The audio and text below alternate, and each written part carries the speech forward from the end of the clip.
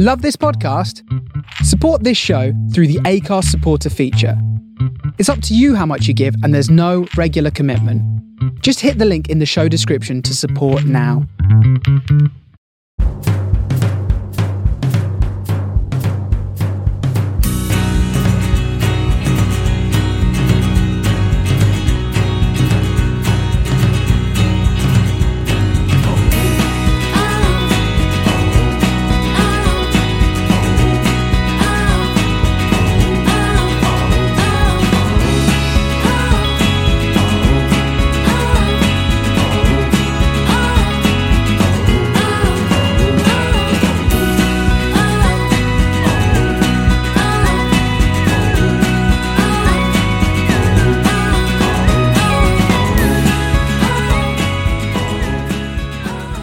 Welcome to this week's weekend review by Man in the Post. I'm your host Ali, and joining me as always I have Simon and Dave. How are we, chaps? Yeah, good. Thanks. Yourself? Yeah, very well, very well. And Dave? I feel far better than you sound, so that's yeah. gotta be a plus. I apologise to everybody for my dulcet tones. I am choked with a cold, but we will trudge on. Well, gentlemen, you've both got the week off with the Friday night being postponed, COVID issues. Is that the first time this season this has had to happen to a game? I think it's the first time since the restart that any Premier League game's been called off. I think that's a credit to the league itself and all the teams. Obviously, it was inevitable it was going to happen at some stage. I think it was inevitable it was going to be Newcastle where it would happen. If anything can go wrong, Dave. I know. Well, this weekend's Cummins game against West Brom is currently in doubt as well because somehow, despite closing down the training ground and stuff, the cases are still rising amongst the squad. So, read that what you will. Well, I think, to be fair, it's not so much the problem of the cases rises. The fact that I think with the training ground being closed, and obviously if you can't train, I think that's fair enough to postpone a game because you've not been able to prepare for it. So I can understand that. I honestly think it would benefit us to not train. Like the less time they spend with Bruce, the better, as far as I'm concerned. Newcastle go out and play their own game.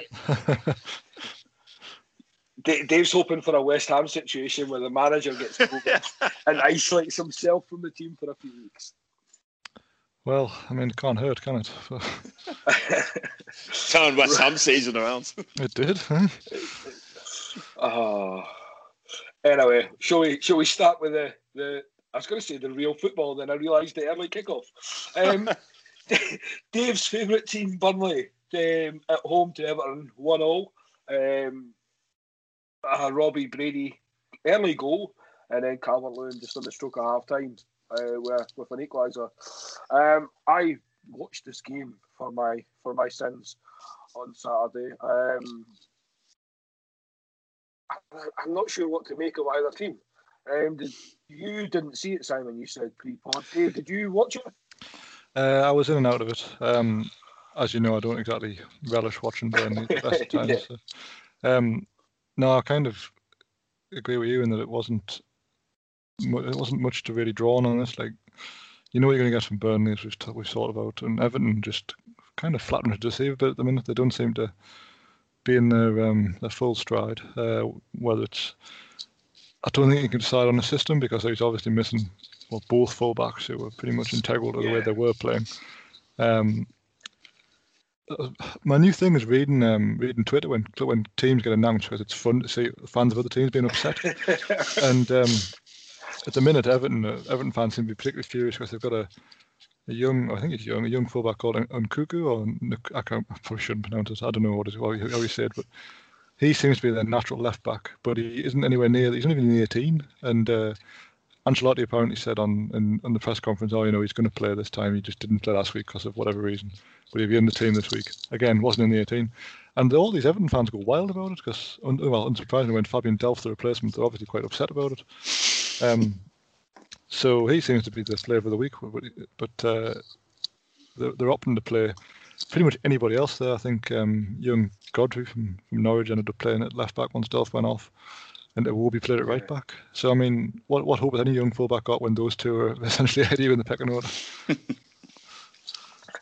I actually thought Everton would start with Delph, but I actually thought they would play more 4 at the back because Delph was okay there for City at left back. You know, he was adequate cover. Obviously, I know nothing about.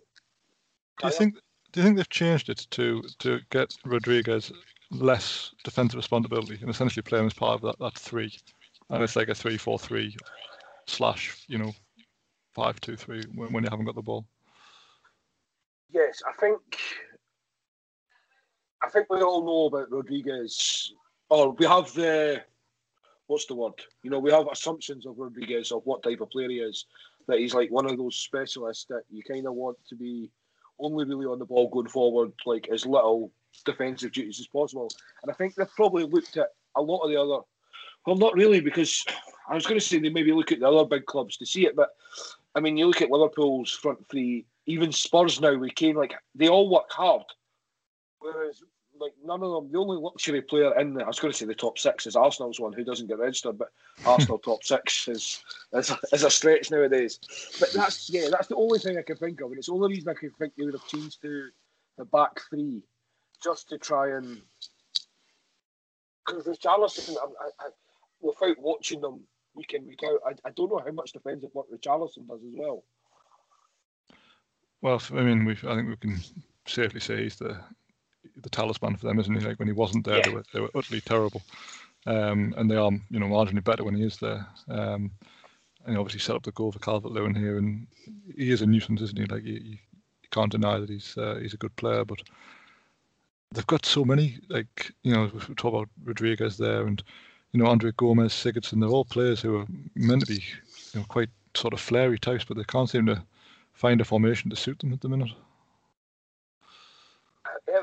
It's like they're still struggling from the too many players for certain positions, but they're missing more specialists.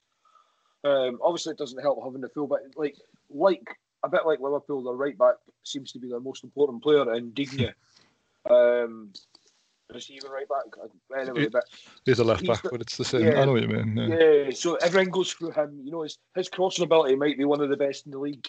Like Allen and Doucouré are both great midfielders, but I don't think any of them are really a creative attacking force. Quite just keep the ball, basic passing. And I think this is where the breakdown for Everton is. I think they obviously hoped James to be that link between Richarlison and Calvert-Lewin, really. But as you say, Dave, he's more like that 9.5, playing right off Calvert-Lewin, where he doesn't do much else. It's as you say, like we're kind of, the more we know about Everton, the less we find out. Like I feel like they've gone backwards a little bit, and whether it's because the fixtures got a little bit harder than the start of the season or not, I'm not too sure. But they're sort of in flux a bit at the minute, aren't they? It's a shame. It really is a shame to see. I mean, Simon, I know you didn't get to see much of this, but from what did you do? Any different opinions on me and Dave's? No, not really. Just with Everton, you kind of think they obviously had the great start to the season, won the first 4 games, but they've only won 1 match since then, and that was against Fulham. And even then, they kind of made harder work of that than they should have done.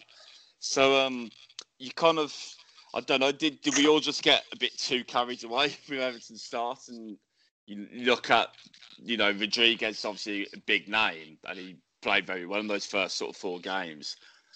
But I mean, I don't know. This may just be lazy speculation, but I don't remember Rodriguez doing an awful lot since those first 4 games. And I seem to remember, Dave, you said, I think in one of the earlier pods this season, wait till December when the weather gets a bit colder. Yes. And you kind of, is that actually happening now? Has he sort of? I don't know. I think Everton, start of the season, we kind of, as you say, I think maybe we all just got a bit too carried away because 1 win in the last 6 games, as I say, that was against Fulham. It's not great, is it? It's definitely not. I can safely say I never got carried away with it. You I certainly wasn't on your bandwagon there. You definitely didn't. Gents, have to excuse for 1 minute while I put my son back in his cot, but just carry on. I mean, Simon, on Rodriguez, like obviously Dave mentioned the weather, which is obviously the general stereotype on South Americans and such. But doesn't Rodriguez have this reputation from any club that he goes to, whereas he starts off, like on fire, and kind of just peters off, and then he like flickers in and out of games because he hasn't really established himself. I don't know where he was before Madrid. But he never really established himself there. Same at Bayern Munich. He had moments, he had games where he was outstanding. And obviously we've seen him in the World Cup.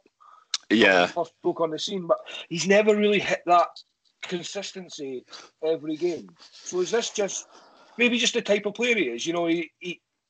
He's got the ability, but this is wasted without consistency in a way, really, isn't it?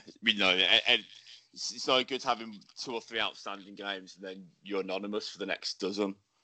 I do think it's important for a team like Everton to have a player like that. Oh yeah, if they want aspirations of moving up the table. Yeah, because if you could get 10 players who are consistently performing, and then you had that one luxury player, I think you could get away with that. But unfortunately, the other players don't live up to that same standard week in, week out either. So I think obviously, yes, we're isolating James here, but apart from Calvert-Lewin, who generally isn't like involved in a lot of the play as such, he's a very good goal scorer this season. Apart from Richarlison, there's no one in that team you would say is consistent. Adam speaks very highly on Allen and says he's basically the most important player. Without watching them for 90 minutes every game, I genuinely couldn't tell you my opinion on that. But that's where I feel like let Everton down. I berate Pickford constantly, but he made a very good one-on-one save here. But he's also the sort of keeper who then, if you just pass it back to him, he'll do 5 keepy-ups and kick it his own goal type. Yeah. And I think that becomes Everton's issue here. Not so much the James thing, just to give James a bit of a reprieve here. Am I wrong or? No, I'd agree. I wasn't trying to blame it all on James. I just thought it was an interesting thing that the fact that he had such a good start to the season, was it inevitable that he wouldn't be able to keep it up, or is it, is there something else behind it? I think kind of you've touched on a good point there, and that he hasn't really. He's got that reputation, but then I agree. Yeah, if you look at the rest of the squad, apart from Calvert-Lewin, has anyone else been as consistent, all season? And maybe that's why they're finding themselves in mid-table, because they're doing it every now and again. Yeah, I guess like Everton. It sounds horrible when I say it, but Everton realistically are a top half club, obviously, but around that mid, that 9th, 10th, 8th, 9th, 10th place. So maybe, as you say, we got a bit carried away with the start they had, whereas realistically, this is their average points total between start of the season and now is probably about right for them. Yeah, I'd agree with that. And we do have Dave back. Dave, anything to add on the Richarlison Everton thing, or shall we move on to the latter kickoff? No, I think you've both nailed it there. It's kind of a start of 2 halves so far for them, and I guess we'll find out the real Everton over the next 4 or 5 weeks when, as we always say, the fixtures get thick and fast, and you kind of find out more about teams, don't you? And Chelsea's up next for them, so. No. Oh God. Yeah, that should be an interesting one for them. Well, speaking of teams whose form is up and down, Man City. It was only 2-0. It was against Fulham, but it was a very comfortable win. Sterling with a well-taken goal opened the scoring, and then Kevin De Bruyne with an absolute disgraceful penalty for me. I'm not even going to mince it. This is maybe the worst penalty decision I've seen in a long time. Simon, I'll let you give your thoughts on this game first. Well, I mean, again, I didn't really see too much of the game. Obviously, watched a match of the day. The only surprise for me was that City only scored 2. Looking at the highlights, they could have had more. Regarding the penalty, for me, the way I sort of grew up playing football and watching football, that's never a penalty in a million years. But I'm not surprised that it wasn't overturned, just purely because of the majority of penalty decisions that you see given this season. Now it seems to be, for some, I don't know where this has come in, but it seems to be the rule is now if you make even the slightest bit of contact and the player goes down, a penalty is going to be given. I don't agree with it, but that just seems to be how it is nowadays, unfortunately. Dave, I'm all for if there's contact and there's a foul, penalty, fine. I was the first to hold my hands up on the Brighton one given against Liverpool last week. You know, Roberts has swung, barely contacted him, but there's been contact, so penalty, more than fine. There's not enough contact out there to be a foul, surely. No, it seemed very soft to me, but I was surprised how little people made of it at the time. And it begs the question of what are they actually checking here? Because obviously all these things get checked by VAR, but there was barely any contact, was there? It was very, very soft, to say the least. But you ask, what are they checking? I think all they're checking for is if there's contact. I don't even think they're checking to see if it's enough contact to be a foul. They're literally saying, has he touched him? Yes, so we'll give the penalty. If he hasn't touched him, then we'll say it's a dive. But it seems to be the bar has just been set so low that it seems to be now it's just, is there contact and it's going to be a penalty. So say, I agree with you two, it's not a foul for me, but it just seems to be what's happening now. I mean, I watched the video over and over again. Every replay I can see. I can't, with certainty, know there's actual contact. It's that minimal. Yeah. As Dave pointed out, I can't believe there's been nothing made of this, but I can because it's an English player. Yeah. The outrage had, in fact, not even an English player. I'll take that back. If Jack Grealish does that because his face doesn't fit, then there's outrage there. It's just a shambles. It's atrocious. As you said, Simon, I think the biggest surprise here was Manchester City only scored 2. Completely in control. I think they had 16 shots in total, 70% possession. I mean, Fulham wouldn't have expected to get anything out of this game anyway. But, I mean, Dave, we mentioned this last week about Man City winning 5-0, that it's kind of part and parcel. Are City slowly finding their way back, or again, is it just they found themselves against that right team? I mean, they've got Man United next week, so it might be more of a test, but again, I mean, what do we need of it, basically, is what I'm asking. Yeah, well, I think we all expect them to take 6 points from these 2 home games. There was never, too much doubt about that. But I think, as we also alluded to last week before, that their fixture list is starting to clear a little bit. Obviously, take Man United out of the equation. 3 of their next 4 games at the time was these 2 that just had Man United, and they've got West Brom at home, Southampton away, Newcastle at home. And I think we decided by the end of December they're going to be right back in that title race. I think we were probably a little bit premature in writing them off just because, well, they were nowhere near, were they? But they also have a game in hand. Which, if they win that, again, they're right in the mix again. And I think we've always said that playing this Champions League, Premier League 3 days apart, it has had an effect on teams. I think obviously some of it's been injuries, some of it's just been the mentality of it. And I think now that Man City are kind of out of that and they've got qualified with 2 games to spare, they can now really focus on the points tally in the league. And I think they'll win. They'll probably beat Man United at the weekend because it's at Old Trafford, which is actually bad for Man United. And then they've got West Brom, who they'll probably smash to pieces. They'll smash us to pieces, and well, Southampton away they'll win, but it's probably a bit of a tougher game. But they're the type of team who, when they get going, they can easily string together 6, 7, 8 wins. And as you saw on Saturday, they didn't really have to get out even first gear. People were waxing lyrical about Kevin De Bruyne. He had a fairly quiet match. He just happened to score a penalty and put one on play for Sterling. He didn't have to do an awful lot else. None of them did, really. It was very, very easy. No, that's fair. I think next Saturday is the big game for City. I mean, as you say, with the fixtures that they had, if they can get past United,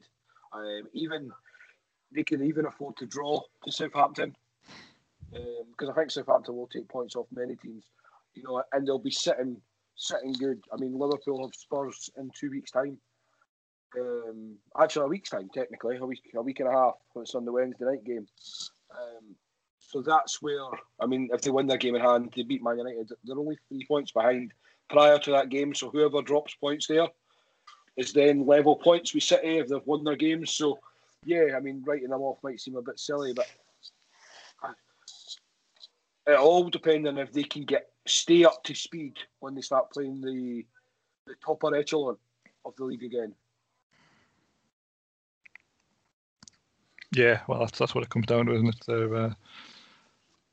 You'd expect them to beat the majority of teams, certainly at home, and probably away. But I don't know. I think Pep's kind of starting to beat himself a little bit in these big games.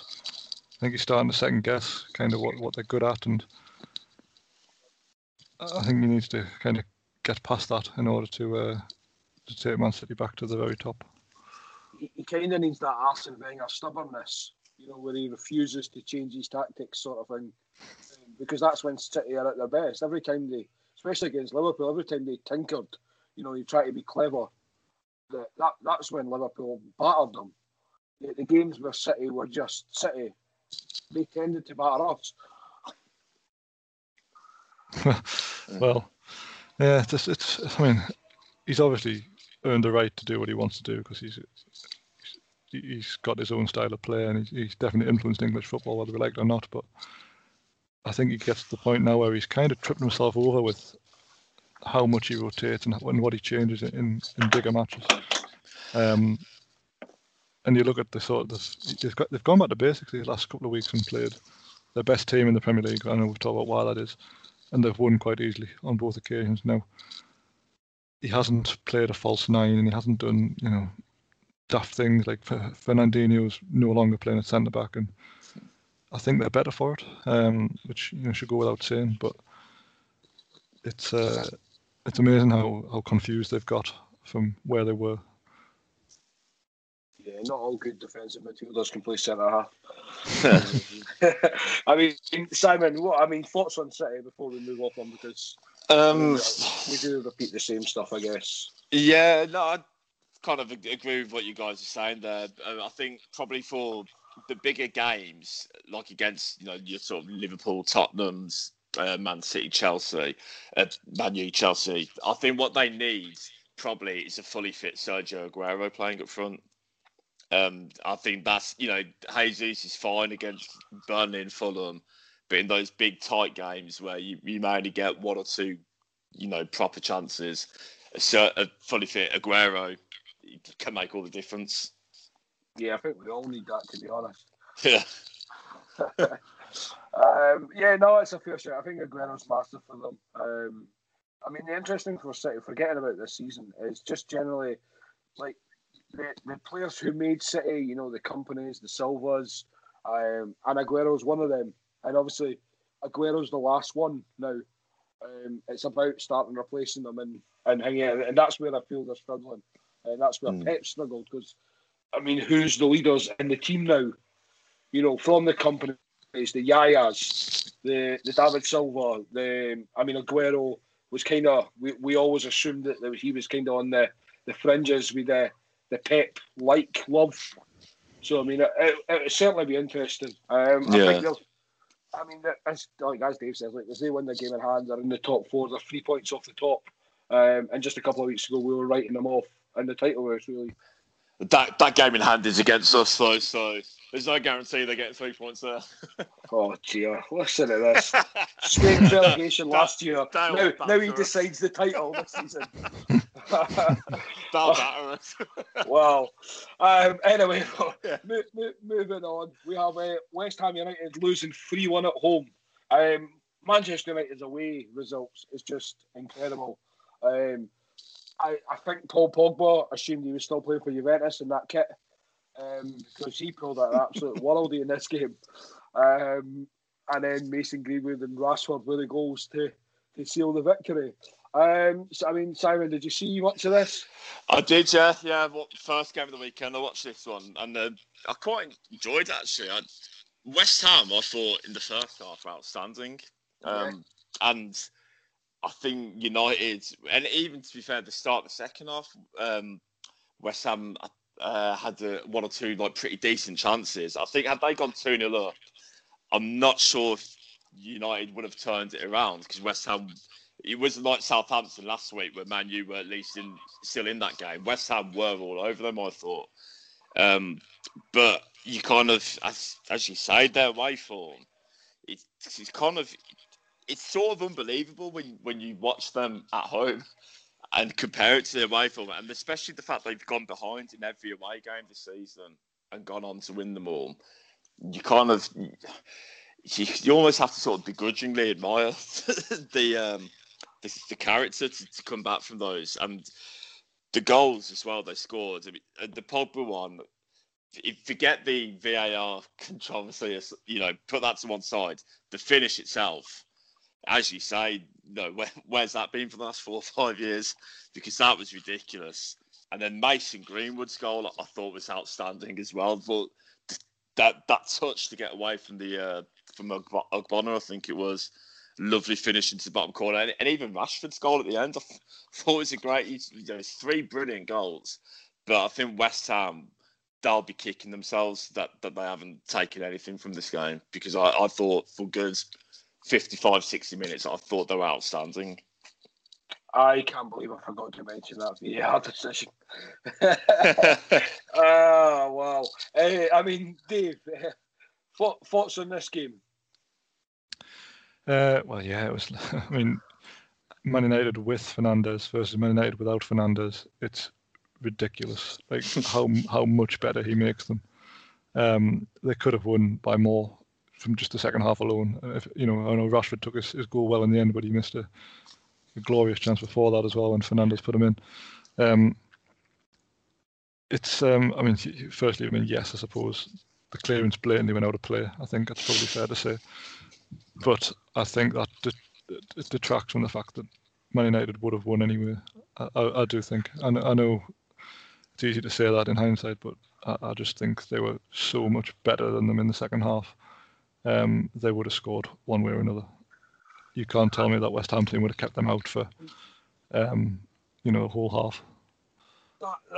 That's fair in general, but again, it's easy to say that now that we've seen the result. I mean, we've seen teams like West Ham, Burnley, for example, keeping teams out who have battered them for 90 minutes.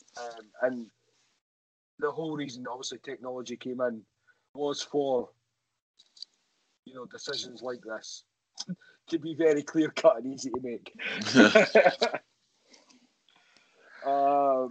But, I mean, you mentioned, Dave, they're at home next week to City, and it's startling how much difference their form is home and away. And even you mentioned Fernandes. Fernandes might be one of the best midfielders in the league. He gets a lot of stick, especially from me, just for the amount of penalties they take. But obviously that's nothing to do with him, and his overall play is phenomenal. I mean, that may be one of the best signings United have made, just on how important he's been the last year. Ironically, I think the amount of penalties he takes now is working against him, because goalkeepers have got so much homework they can do on him. They can spot how he's going to, probably from the way he runs up, they can see where he's going to put it. and he's missed a few now, and he's got a bit lucky that some of them, the keeper's been like off the line slightly, or they've been retaken, or whatever else. But that's kind of by the by. I think the chances he creates is ridiculous. I think I can only assume he's so much better away from home, and the whole team's better away from home, because generally the home team will be on the front foot, they'll be pushed up a bit, and you leave any sort of space in behind, and Fernandes is going to find Rashford or Greenwood or Martial or whoever is going to run in behind, and that's all it was here. West Ham were defending a little bit high up against pace, and it was just a disaster waiting to happen. No, that's fair, but I mean, another 3 points for United, and that takes them up to 6 in the table. Again, a game in hand, and it puts them, if they win that, they jump up to 3rd. And the week forward, the team who played next, a 3-1 home win for Chelsea against Leeds United. Patrick Bamford again, Simon, unfortunately, you didn't want to hear. Very well taken goal. And then Giroud, Zuma and Pulisic securing the win for Chelsea. I did think this is one of the best performances Chelsea have managed to put in this season. I think Werner looks a really good player. I don't think he'll get them the goals they maybe hoped. I think he misses a lot of easy chances. But his overall play and his assist play is phenomenal. I mean, Dave, what did you make of this game? Yeah, I really enjoyed this. I think the good thing about Leeds is that they play the same way against every team, whether they are, Chelsea or whether it's West Brom. They just play their way, and it's very fun to watch. I think, unfortunately, they will get results like this against the bigger teams, where they kind of come out as being the sort of the valiant losers, because they played their part in this. But as you say, against the likes of Werner, they're always open to a counter-attack on the. I've been disappointed with Timo Werner, to be honest, because he was sold to me as being this sort of lethal striker who, one chance, one goal. He misses an awful lot for a striker like that. And I mean, to give him his credit, I suppose the keeper makes quite a few saves from him, but he's given the chance to make the save. Maybe I'm being harsh, but he hasn't been as good, or as lethal, I should say, as I thought he was going to be. But having said that, his pace terrifies teams, and he's so direct when he gets the ball. If he's cutting in from either side, he's going to get that shot away one way or another. Yeah, I mean, this sounds biased, and it's easy for me to say, but I genuinely do believe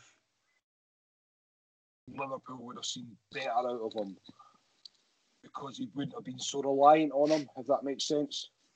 He wouldn't have needed to be the man, which Chelsea were trying to play him as at the start, and I think that's why he's came into. I think he's been much better in the past 3-4 games. We're having like Tammy Giroud played at the weekend. Let him play wide and let him. I mean, he's always going to miss chances. He's not that lethal, Harry Kane-esque number 9. But I'm the opposite. I've been much more impressed in the last 3-4 weeks with him than I had been. I mean, Simon, thoughts on this game, and how's your bet looking? We're Adam on this one now. Well, on the game itself, like Dave said, I really enjoyed it. I thought it was a really, really good, entertaining game to watch. As again, kind of what you're saying, I think virtually every game with Leeds you watch, it's going to be entertaining just purely because of the way that they play. But Chelsea, I think they look like real proper title contenders, I think, now. And I kind of think we've got to, and I really don't want to do this, but I think Lampard does deserve some credit because, we criticise them when things are going wrong defensively. But the last, few sort of 6-7 weeks, they not only do they look good going forward, but they look pretty solid at the back as well. They seem to have, it's really organised things back there. Zuma, I think, is having a really good season, which I didn't expect. I didn't think he was anywhere near the level required to play for Chelsea, but he's looking pretty good this season. Regarding the bet, I'm still confident that Watkins will come good for me. But that may just be blind optimism more than anything else at this stage. I didn't expect Bamford v Watkins to be so competitive. I thought it would be like a like a 4-4 draw, but it's both heading for double figures at the minute. So. Yeah, and to be fair to him as well, the Leeds goal was really good. That pass from Phillips, I thought was outstanding. Really like. Good. And then Bamford, I didn't think he would have the composure to just sort of dink it round the keeper like that and then finish it off as well. So begrudgingly, fair play to him. To be fair, if Leeds had this Bamford in the Championship, they would have won it with about 10 games to spare. Yeah, I don't know where this has come from. Yeah, Ross is thinking the same. I mean, you mentioned Chelsea as title contender. For me personally, I still don't. Well, you know what? I'm not going to say that I don't see it. I'm going to wait and see till they start playing higher teams again, because every time they've come up against a team this season, they've struggled.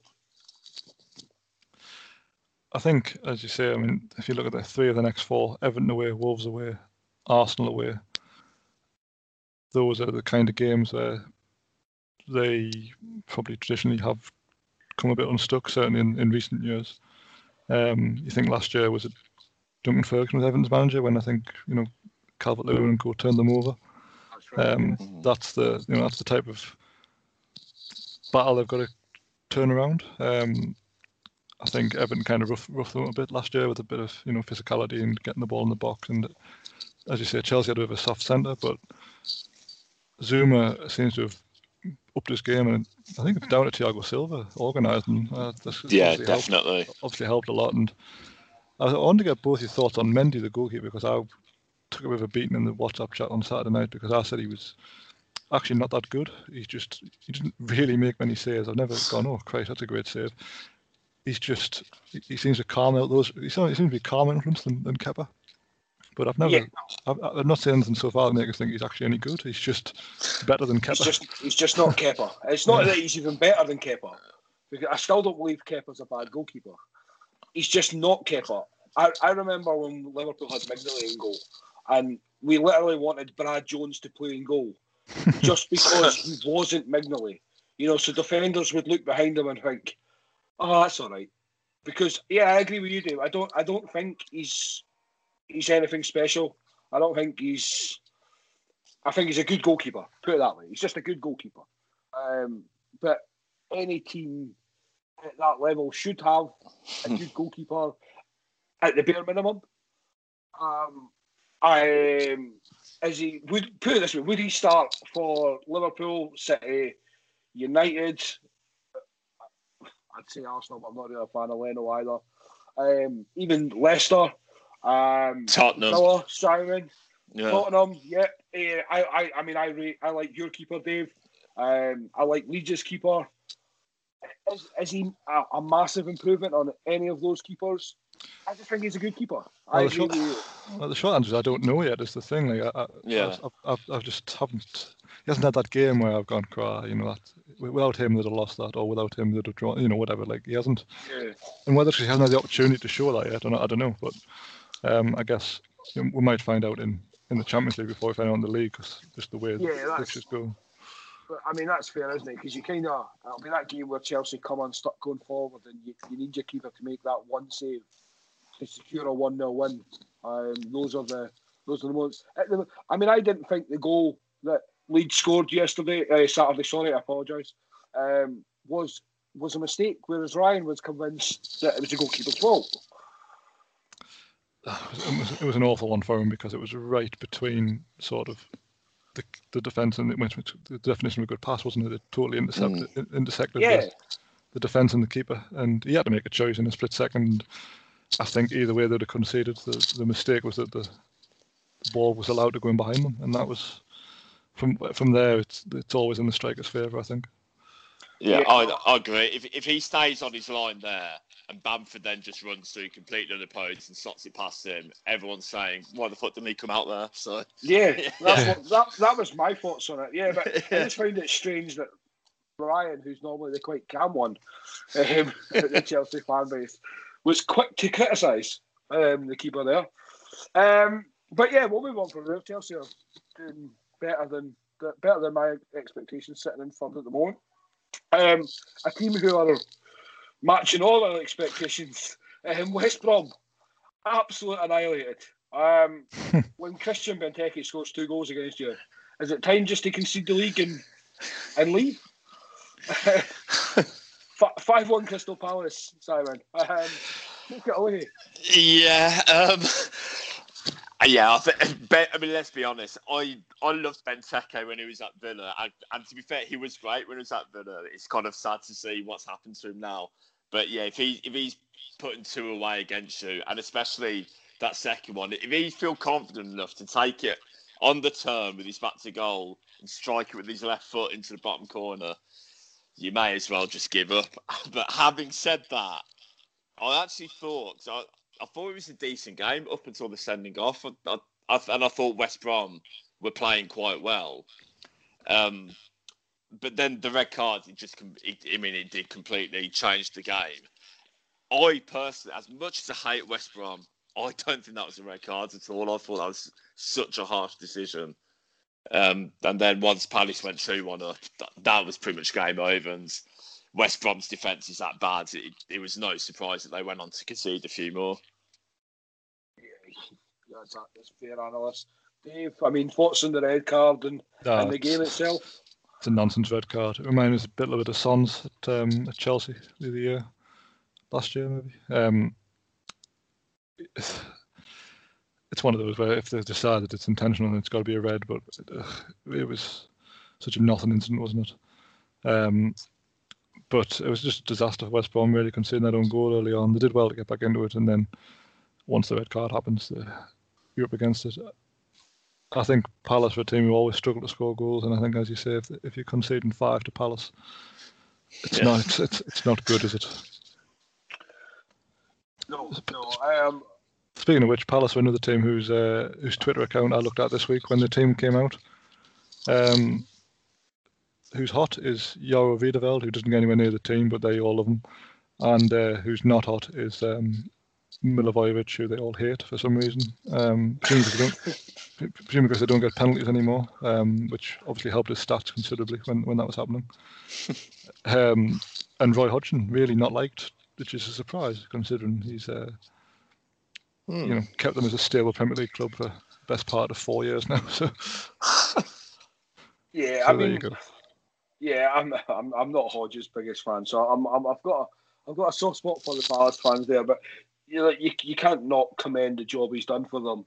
And I mean, I was listening to another podcast this week, and the gentleman who hosts it was saying that even if Palace, choose another, maybe even a more attacking-minded manager, down the line, they should be looking to keep Hodgson on as some sort of role, just because of how long he's been involved in the game.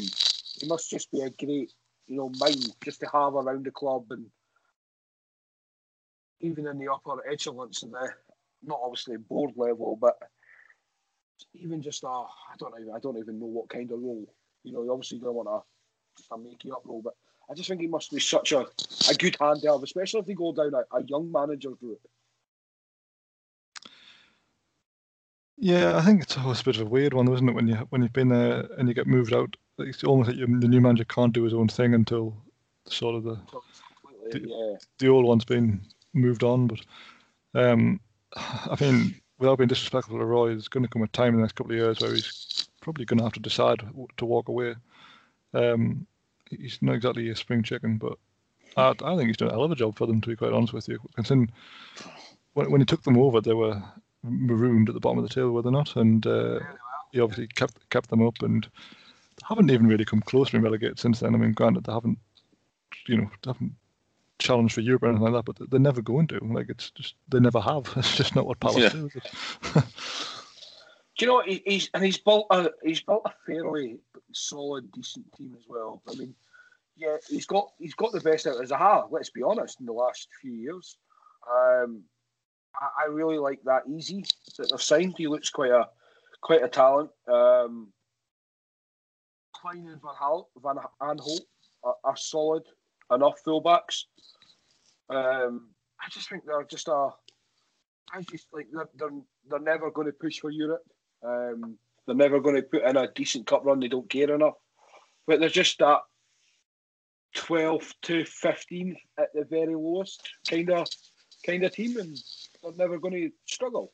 You know, they get their points total and kind of just, right, that's us done for the season.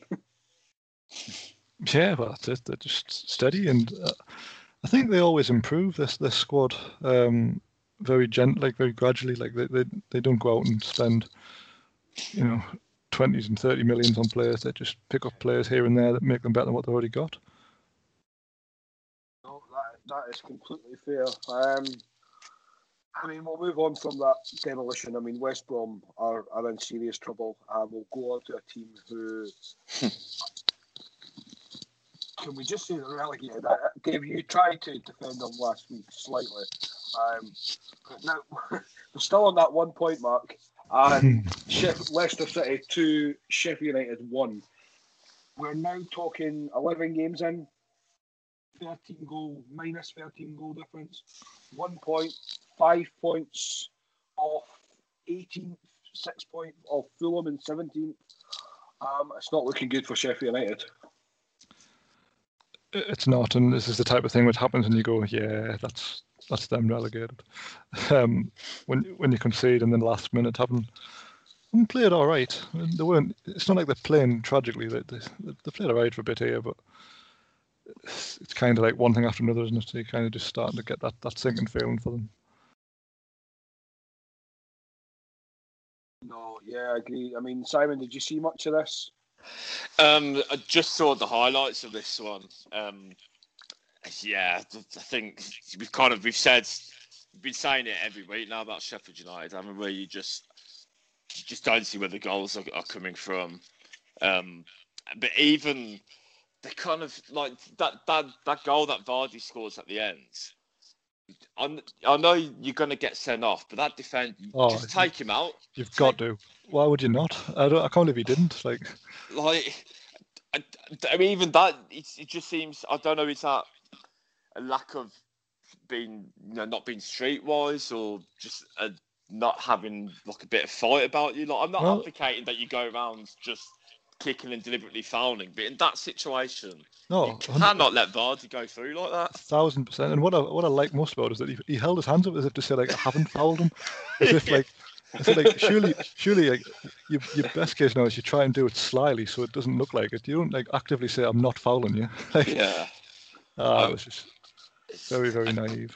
That's it, yeah. It's naive, exactly. I mean, I'm sure Chris Wilder, if he does that and they get a point, he won't be fining him a couple of weeks' wages for getting a red card. He'll be shaking his hands for getting another point. 100%. And what annoys me the most is if you watch Man City play, probably not so much these days, but when Fernandinho was at his very best, Man City would press so high up the field. As soon as they lost the ball, Fernandinho fouls a man 20 yards outside their box, nowhere near the goal, and he never got booked for it because he was so far away from goal.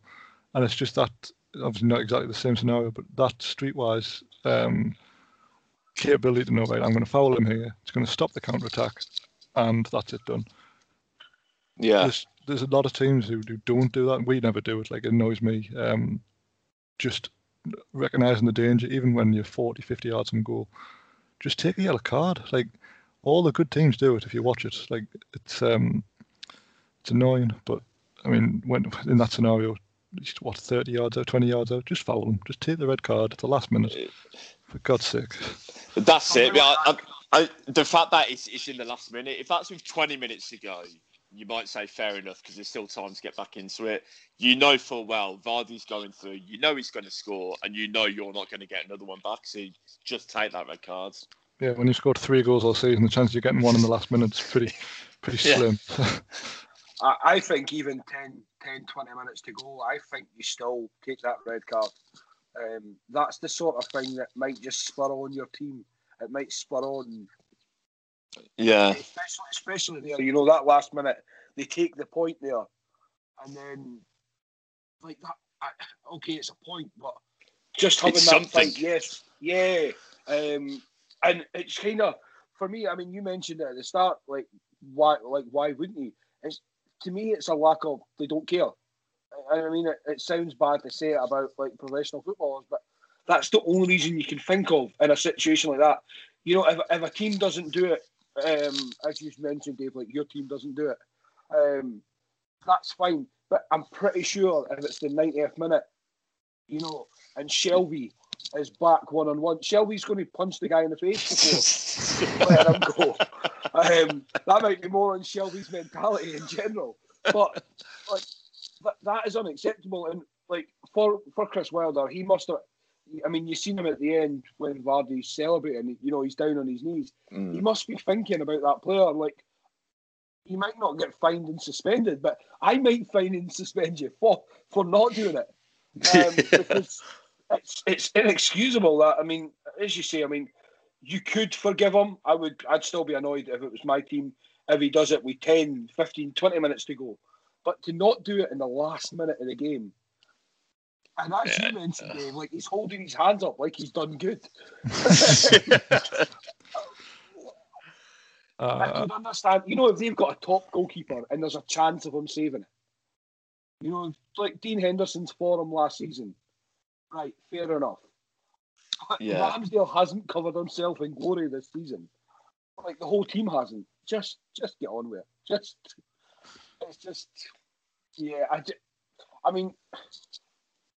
Can any of you see them surviving at all? I know we've got a long way to go, but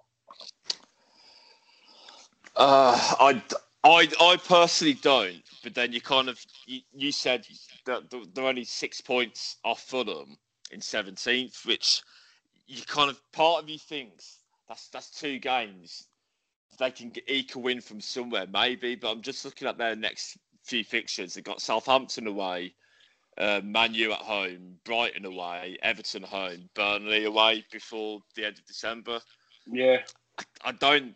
You look at those fixtures, and I couldn't honestly say that I'd see them picking up a single point in any of them at the moment.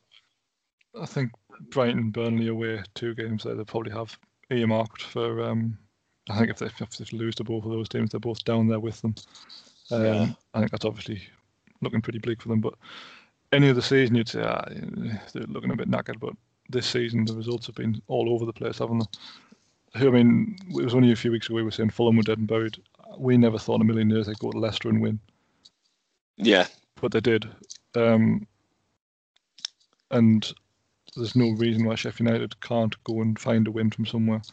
I say it's that kind of season, isn't it, where results are popping up all over the place. They haven't for them so far. But if they went to Brighton and won 1-0, I wouldn't be, bowled over.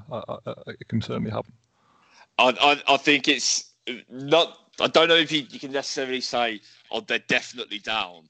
But I think what I would say is, for me, it's definitely 3 of those bottom 4 that are going to go. I don't see anyone else getting dragged into that. Yeah, no, I think it's probably fair. Brighton, we say this about Brighton every week, don't we? They don't win games, but they play quite nice football. Obviously we'll come on to their game tonight in a short while, but once again they've come away with nothing, having taken the lead and looked quite comfortable for a time. It's a strange one, isn't it? If you were Graham Potter, you wouldn't know what to do, because they're not playing badly, by any means. They just cannot win, except against Villa, unfortunately for you. Yeah, and us. So But then I think the one positive that they would take is they are playing well. Whereas at least the other 4, you can't say that they've consistently played well. So if you're at least playing well, that's going to give you more of a chance of getting at least a few more wins. Whereas, that bottom 4 haven't played well all season. In fairness to Fulham, though, Fulham, that missed penalty should have been a point extra. I think I looked at games that, stupid like the penalty misses or just wrong decisions going against them. They could have had an extra 4 points. Could have, should have, would have, whatever. But Fulham have looked atrocious in certain games. Just those little decisions that could have just gone. I guess we could say the same about Sheffield United with that point tonight again. Looking at it that way, but I think you're still right. I think 3 of the bottom 4. I do still worry about Brighton. As you say, Dave, we'll come on to that tonight and we'll speak about that more. Potter must be frustrated, but yeah, we'll Well, praise Leicester City for a. Well, I'll let you guys do it. I'm not doing it. But it's another good win. Keeps them in the top four.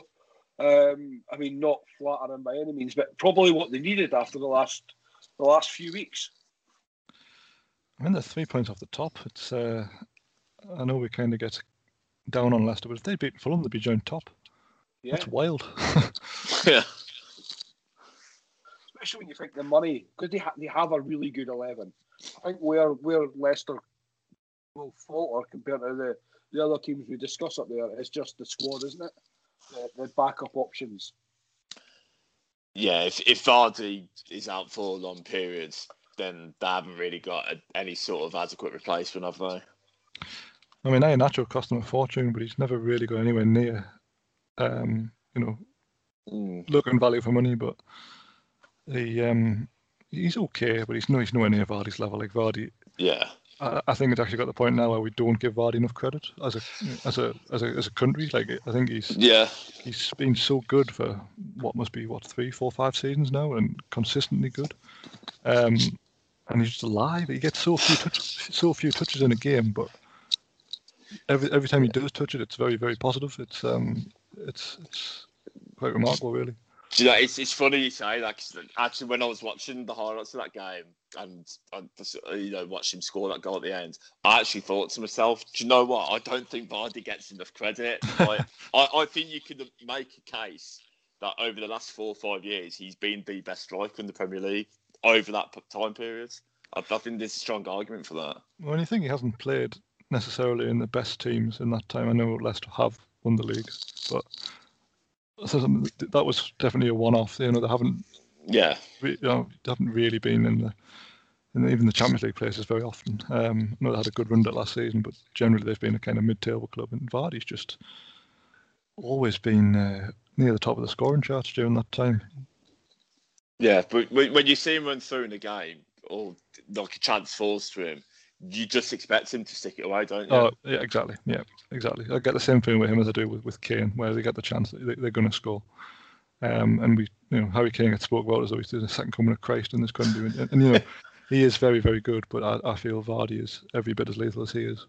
Yeah, and his movements as well. Like for the age, not that he's ancient, he's only his sort of early 30s, but to still have that pace and it's the cleverness of his movement. I don't think he's credited enough for how clever his runs are in and around the box as well. Yeah, that's very true. Well, on the subject of Sir Harold Kane, Jose Mourinho masterclass in this game, where Spurs literally toyed with Arsenal in this game for 90 minutes.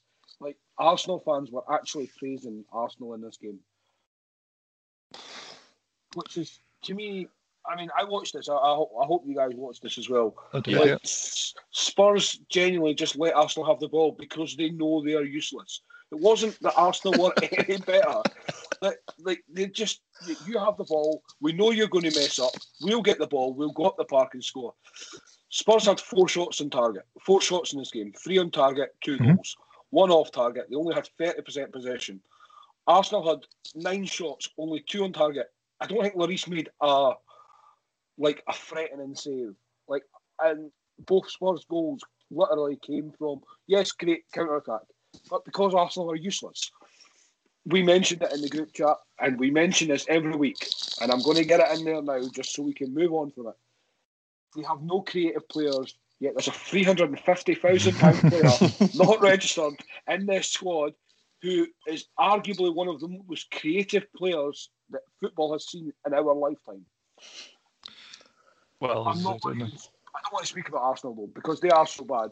I mean, you mentioned, Dave, how much praise Harry Kane gets. This season, Harry Kane deserves every bit of praise we give him. I have been his biggest critic because I think he's vastly overrated the way he's been spoken about the last few years. But his overall play this season and his link-up with Son, who might be still their best player, I think, Son, is phenomenal. I mean, thoughts on this game, Dave? Yeah, well, firstly, as you say, Mourinho is perfect at getting other teams to do what he wants them to do, which in this case, as you say, was give them the ball and almost say to them, "Oh, there's nothing to be afraid of here." And then as soon as they overcommit, they just get absolutely, done on the counter twice. It's we talked about naivety earlier, like the fact that teams and supposedly good teams still fall for this is remarkable, really. But if you look at Chelsea last week, Lampard, who I know isn't massively loved in our podcast circle, but he didn't fall for it. And yes, it was a terrible game because that's to Jose 0-0 is as good as a win in the big games. Arteta didn't get that whatsoever. He thought, we'll just go and have a go. We'll go and win. And obviously they didn't. They got picked off, and they can have 70% of the ball all they want. They can have whatever shots they had. They didn't really look like scoring from what I saw. I didn't think. Nope. At any point they had a lot of territory, but they never really threatened the goal. I think Lloris made one fairly decent-ish save from Lacazette. I think it was a header. Yeah, but that's where Arsenal are now. When you go back to the Wenger days, and they had lots of players who had a lot of potential to be good. And the difference was when they played at home to terrible teams, they turned them over 3-0, and then they lost in the big games 3-0. And now Arsenal lose every game 3-0. So they've gone so far backwards, and they sit 15th, and it doesn't. That almost flatters them. Like, I'm surprised they've got 13 points because they have unravelled so badly. What Arteta's done is he's basically set them up. So as if someone set them right, you haven't been able to beat any of the top six. So what we want to do is find a way to beat the top six teams. So he's changed their entire style of play. They've got absolutely no creativity. They should be more solid, and they were for a little bit. And now they can compete in the big games, but they can't beat anybody else. And when that plan backfires like it did yesterday, they just look like an absolute shambles. From last week to this week, my opinion hasn't changed on them particularly. They're obviously not in trouble because they won't go down, but they are staring down a bottom half finish unless something changes. I mean, like we say, they won't go down, and they won't. But now, bear with me. This Arsenal team, now, say if the league was at a normal standard, you always get one bad team in the league, but the rest are normally quite competitive in a way that they beat what's around them to pick up, a decent amount of points. This Arsenal team would struggle in a normal season. I genuinely believe that. It just so happens that we have 4 teams who don't like getting points. Well, I'll tell you what, if they got their wish that the other, supposedly big 6 clubs wants of reducing the league to 18 teams, then there'd be no spot to bother, wouldn't there? That'd be funny. No, I mean, I say I don't think they'll go anywhere near getting relegated because there's too much dross in the league for them to fall foul of it. But I mean, I'm obviously very down on them. Not as bad as Burnley yet, but I just they've gone from being that team everyone loves to watch. Kind of like, to me, they were always of the top 6. They were the team who I didn't mind if they won because they played nice football and it was fairly inoffensive.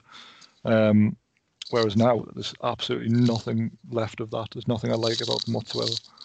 Yeah, I mean, I think you're about the same age as me, Dave. So I mean, we grew up watching, the 1-0 to the Arsenal,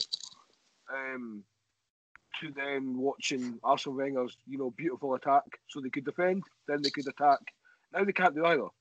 So they are, they are on par. Like, I mean, I'd say you're much lower in Burnley than me, but to me, they're like Stoke without the long balls. Well, at least they had. At least Stoke and Burnley have a style of play where you'd say they're direct, they'll get the ball in the box and they'll cause you problems that way. What is Arsenal's style of play? Because I don't know. Like, I generally don't. Like, if they play wing backs, they don't exactly use the width of the field and get balls in the box. So that doesn't work. Yep. The tactic seems to be get Aubameyang in that left channel and hope he can cut it on his right and shoot. And if that backfires or doesn't work, they have got absolutely nothing else in the tank whatsoever. I think I read a stat yesterday though that Arsenal had 66 crosses. Yeah, no, 56 crosses yesterday. Who's their big attacking threat? Can I ask? Like, have they signed Andy Carroll on loan? What you guys do? That I'd like to see. This reminds me of the time that Liverpool signed, like, Stuart Downing and players of that ilk to cross the ball to Luis Suarez. It's. I just don't understand how Arteta's even getting away with how bad Arsenal are here. Like, I don't hear enough criticism of him. Well, again, Twitter, great time to see what people think about people. Arteta seems to be getting let off because people seem quite happy to blame Arsenal's board for the players they've signed. Particularly Willian he seems to be attributed to being a board signing rather than an Arteta signing. But that's always the way, isn't it? Like, the players who don't work out are someone else's fault, and the players who do work out, they'll be Arteta's find. I don't know, it's one of those, isn't it, where like Arteta's been around the Premier League for an awful long time, but this is his first managerial job, and it's kind of looking more apparent by the week that it's too early and too soon for him.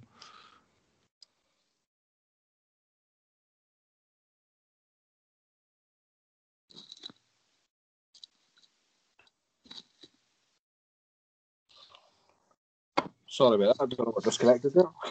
No. I thought you were stunned by the Arsenal revolution. I mean, Simon, what's your thoughts before me and Dave continue this for another hour? With Arteta, my biggest worry again is exactly the same after the Wolves game last week.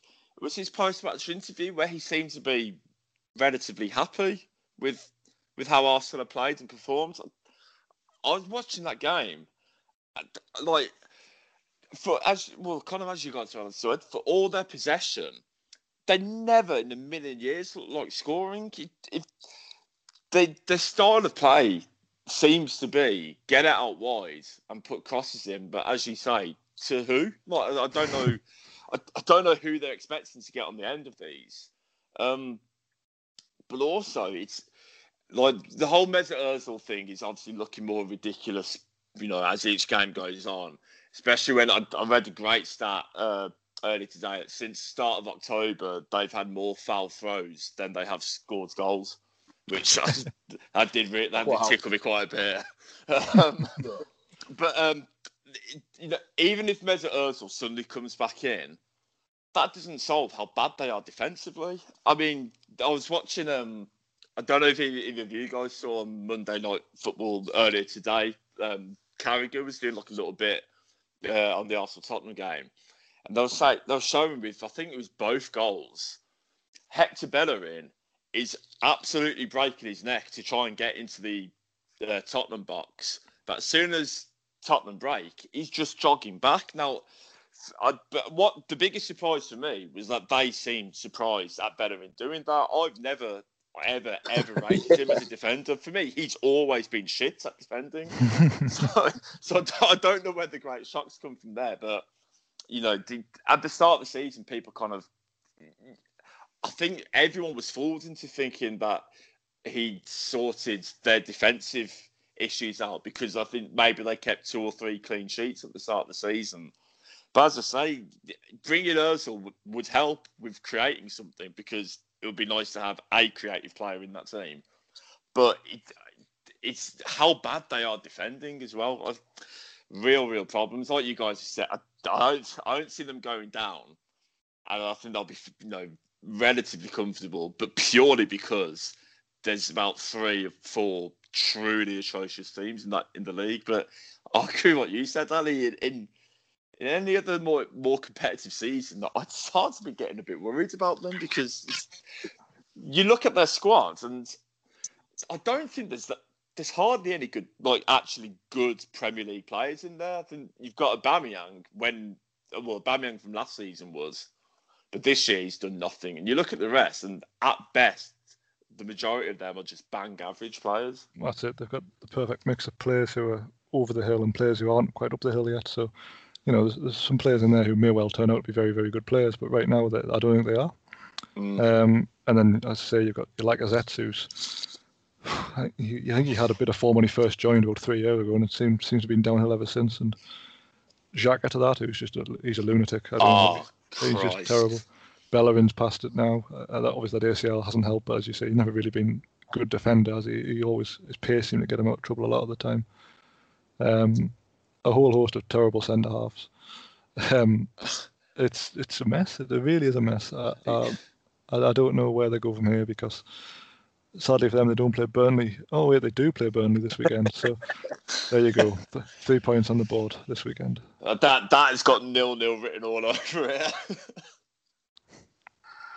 I mean, Simon, you mentioned Arteta's, positivity in his post-match speech. I screenshotted one tweet from the Arsenal comments about the game on Sunday. Yeah, Arsenal completely dominant in terms of possession and attacking purpose. Attacking purpose. What the hell is that? Spurs 2 attacks, 2 goals. Shocking. I'm sorry, attacking purpose. What is that meant to mean? What attack? Arsenal have had no attacking purpose all season. Never mind yesterday. I think what summed up actually really well was Mourinho's interview afterwards when he kind of said, we didn't really come out in the second half and try to attack too much because why bother? The game's won. Yeah. I mean, you would say about Tottenham is though Mourinho was absolutely done his magic on them because he's made Eric Dyer look competent. Obviously, him and Alderweireld look fairly solid, and in front of them too, Højbjerg and Sissoko. It's just like having 4 centre backs. Like it is a wall to break down. He's turned Aurier into a defender as well. Well, Aurier looks good. Reguilon looks brilliant at left back. He basically plays left back and left wing at the same time. Like he's remarkable. But like I said, he's changed Kane's game around to be, he's probably added 3 or 4 years on Kane's career at the top because he'll just get deeper and deeper as the years go on. How good is Kane defensively as well for them? I mean, he's again another Mourinho wet dream. Is that they've got an extra player in the box who defends every set piece. It's ridiculous, really. Like it's fair play to the players as well because they've bought in. I mean, Spurs were soft. I mean, well known for being such a soft, mentally weak team. Always been quite fun attacking, but they have bought in the last year to the Mourinho way, and they just do what's needed. And this is what makes me worry about Spurs this season is they're just doing enough in games, so they're not like overexerting themselves either. They're not going 100 mile an hour for 90 minutes and tiring themselves out. And for Kane especially, that's going to be huge. Well, this is it. Like, I think, was it yesterday Kane had more touches in his own penalty area than the opposition's? That's right, yeah. But, they've won 2-0, he's got his goal. They couldn't be happier. And I think part of it will be down to, obviously, they're playing Thursday, Sunday at the minute. And they're probably just adapting themselves to play that way. If I was a Tottenham fan now, I'd be chuffed to bits because this is probably as good as they're ever going to get for them. If they don't win it this year, they probably never will. I mean, it's scary that Spurs fans still want Mourinho out. Why would you? Like, all this has proved is that at Man United, had he been given the players he wanted, he would have probably still been there now, and they'd be a lot better off. He's gone to Tottenham. They've obviously said you haven't got, a blank checkbook, but if you tell us who you want, we'll do our best to manoeuvre them in for you. And he's gone and got Højbjerg from Southampton, who, all right, school at Bayern Munich, good player. He's transformed the way they play completely. He's made Kane a better player. He's made Son a better player. They've got, who else has he signed? Bergwijn from PSV, decent player. He's all right. Reguilon, like I say, outstanding. He is Premier League ready player who they've got from La Liga, which doesn't always happen. Sometimes they take a bit of time to bed in. But he's just improved players all over the shop. How anyone could want rid of him, I don't know. What do they want? Well, they had the fancy play in Pochettino, but couldn't win anything. Surely winning is more important than playing nice football. Well, all you got to do is watch the Amazon Fly on the Wall documentary about them, and it was even apparent last season when obviously he was still trying to get his stamp on them. Yeah. Every other game he said you need to be bastards. You need to have that winning mentality. Yeah. And they didn't have it then, and now I think they're slowly getting it. And whether it's Harry Kane defending his own box for 89 or 90 minutes or whatever else goes on, like they've just, as Sai says, they've bought into what he wants to do. Yeah, next it's a perfect segue into the next game, but next Wednesday is going to be massive, and it's so exciting to watch. It could turn out to be one of those very dull games because Josie might Josie it, but that's exactly what we need to do. So we will segue onto that. Liverpool home, which just seems standard. Liverpool at home, 3 points. 4-0 win against Wolves. Just as we were praising Wolves last week, Salah with the opener. Wijnaldum, Matip, and an own goal. That's Mo Salah equals Ronaldo's goal tally. 65 games less. He's been an incredible signing for us. Simon, thoughts on this game? Very, very comfortable. Good performance from Liverpool again. I'm not surprised that Liverpool won. I was surprised at how comfortable it ended because, as you say, Wolves seemed to have sort of picked up a bit of form the last few weeks, but then again they did only beat Arsenal last week, and we may have just got carried away because it was, they may as well have just beaten Burnley last week going into this game. But Liverpool, to be fair, they despite having any these injury concerns at the back, Wolves never really looked like they caused them any problems. The opening goal, poor mistake from Conor Cody, but I think the quickness of thought from Salah to get across and capitalise on that, I think it's you could just look at that and say that's an error from Cody, but I kind of like to look at it and go, actually that's just really, really clever play from Mo Salah to get that goal. And then even the second goal, Wijnaldum's goal, lovely finish. But again, Salah and Mane, they both make such clever runs just to draw the defenders away, to give Wijnaldum that space to run into and stick it away.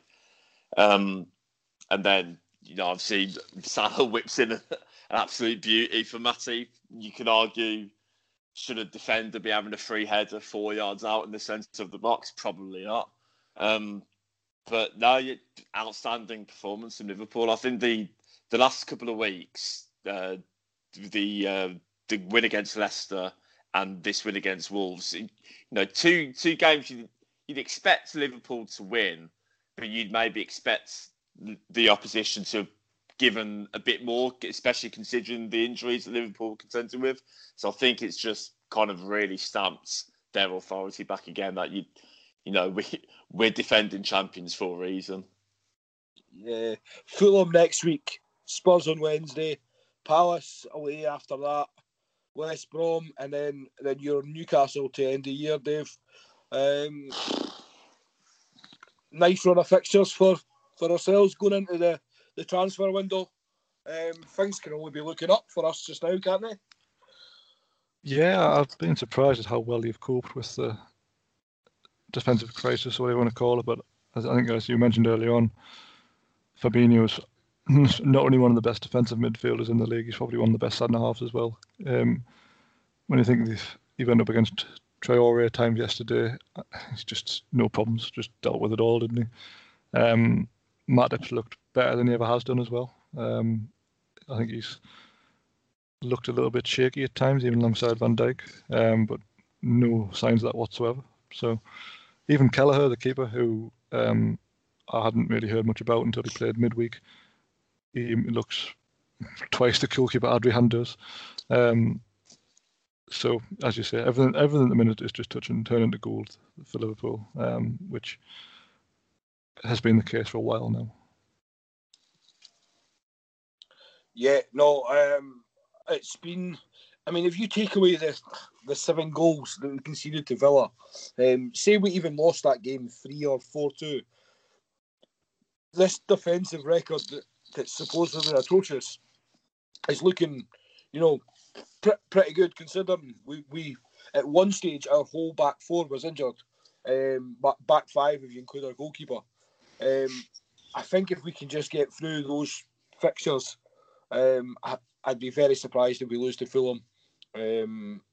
Take the point to Spurs, Crystal Palace. We stopped Zaha. I think you stop Palace, I think we all agree on that one. West Brom, if they stop our attack when they can't stop Benteke, wow. I still always fear Newcastle, but without fans, I don't, if that makes sense. No, I always do, just because of the fan aspect, how they can raise a team. But because there's no fans there, because it's Steve Bruce. Yeah, I can categorically tell you you'll be fine. Pardon me. Yeah, I just think things are looking good for us.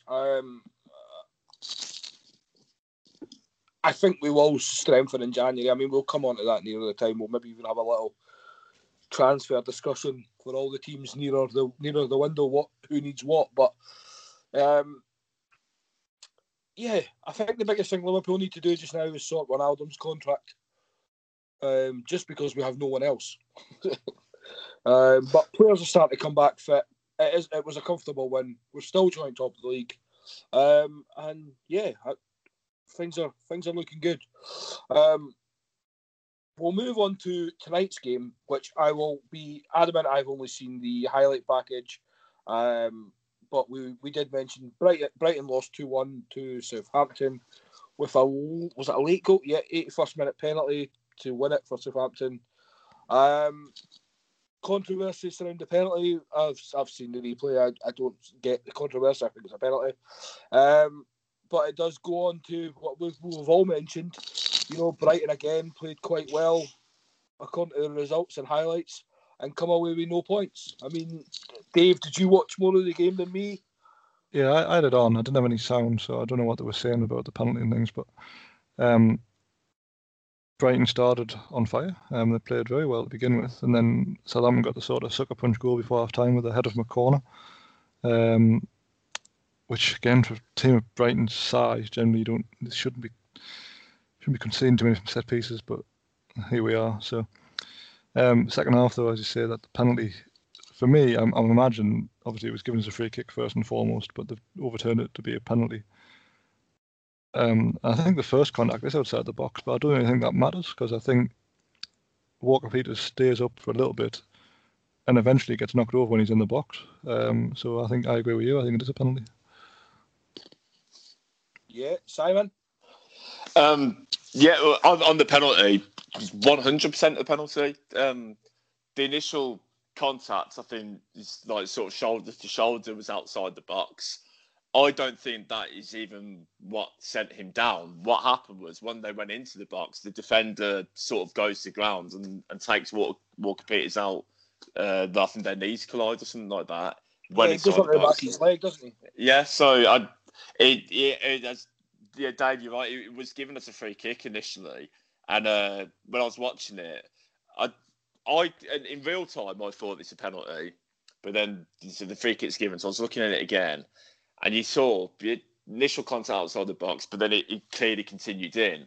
But the commentators were absolutely gobsmacked that it was overturned and given us a penalty, which I was really surprised at, because for me, I don't even think there's a hint of controversy about it. It's clearly a penalty. There's a good chance the commentators do not know the laws of the game, in fairness.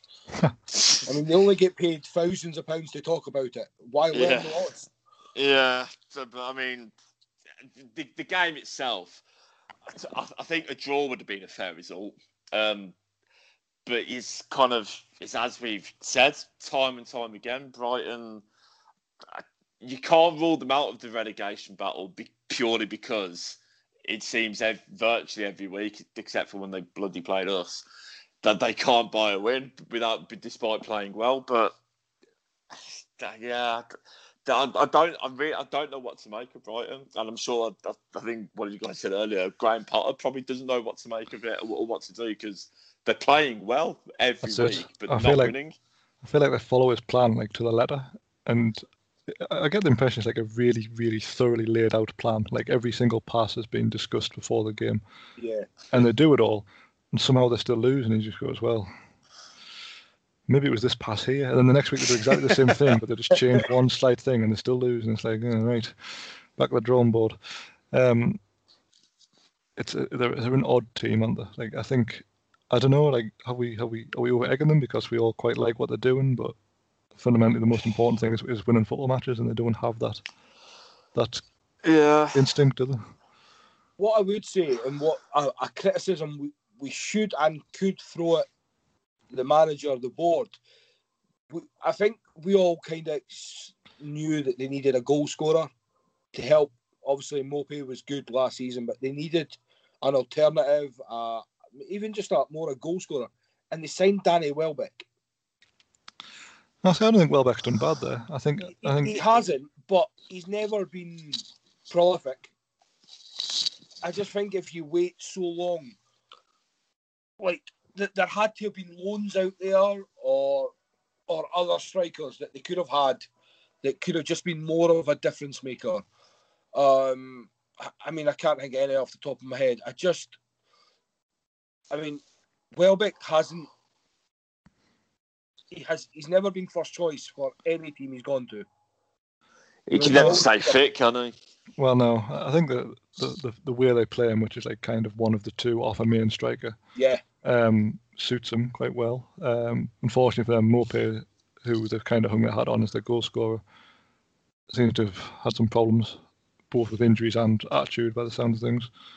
The young lad Connolly is very raw, but I quite like him. But I don't think he's really a number 9 as such. I think he's, again, quite similar to Welbeck, really. So yeah, they've kind of got a lot of what do you call them, 9.5s, where they're up there, but they're not 20 goals a season. Which, to be fair, down the bottom end of the table, there probably won't be many who get anywhere near 20. But it seems to be more pay or nothing, doesn't it, for goals? Yeah. I mean, on Southampton, another great victory for them. I mean, good to see Danny Ings back. I know the goal was a penalty, but another goal for him, notching up. 6 in the table. It's just looking like a really good season for them this year, isn't it? Well, we'll get wrong off the Pompey boys again in the chat, but they're what are they? The 5th, 20 points. Like, it's pretty good. I mean, what you would say is that their fixtures have been quite kind. They've had one of the kindest starts, but they've got, after Sheffield United next weekend, they've got Arsenal away and Man City at home. I mean, Arsenal away, they almost start as favourites for me. the way the both teams are going. And then after that, they got Fulham and West Ham, so they could be in that top 6 over Christmas quite easily. Yeah, I mean, you'd imagine. I mean, that's 15 points there, like, available. You'd be very surprised if they don't hit double figures. I mean, like, we kind of joked that they'd be favourite against. I'd be disappointed if I was Southampton and I didn't take 3 points there. I mean, Danny Ings against that defence. Well, that's it. I mean, the Man City game, obviously, you don't. I think realistically, I don't think anybody goes to Man City or Man City comes to them, obviously, and you expect points. I mean, you any's a bonus. I mean, and that goes for a lot of the top teams as well. So forgetting them, West Ham obviously will be a bit of a tough one. But again, Southampton, the way they can play, they really are a threat to most teams. They are, and I think they're also better away from home than they are at home, just because of the way they're set up. Again, they've got very little to complain about. They're probably higher up the table than even the most optimistic of Saints fans could expect to be. So, fair play to them. Let's just see if I was them, I'd just be saying, let's just see how far we can go. Let's not worry about it for now, and just keep winning football matches. No, I agree. No targets. Just collect as many points as you can and keep playing the football they're playing. You know, like they've another team who's bought into the manager's way of thinking. Even after that, obviously we keep mentioning the 9-0 loss last season. That really was such a pivotal moment in that club. From there, I mean, since then, it'd be interesting to see if you did a table from then to now, like, how well they would have done in the table, because they must be right up there. Oh, they must be. I think what they've got as well going in their favour, which probably quite a few teams don't have, So, like, say, for example, you look at maybe someone like a Burnley, and you say their route to goals is set pieces. They're strong there. With Southampton, they play quite a good brand of football, which creates goals for Danny Ings, getting on the end of things.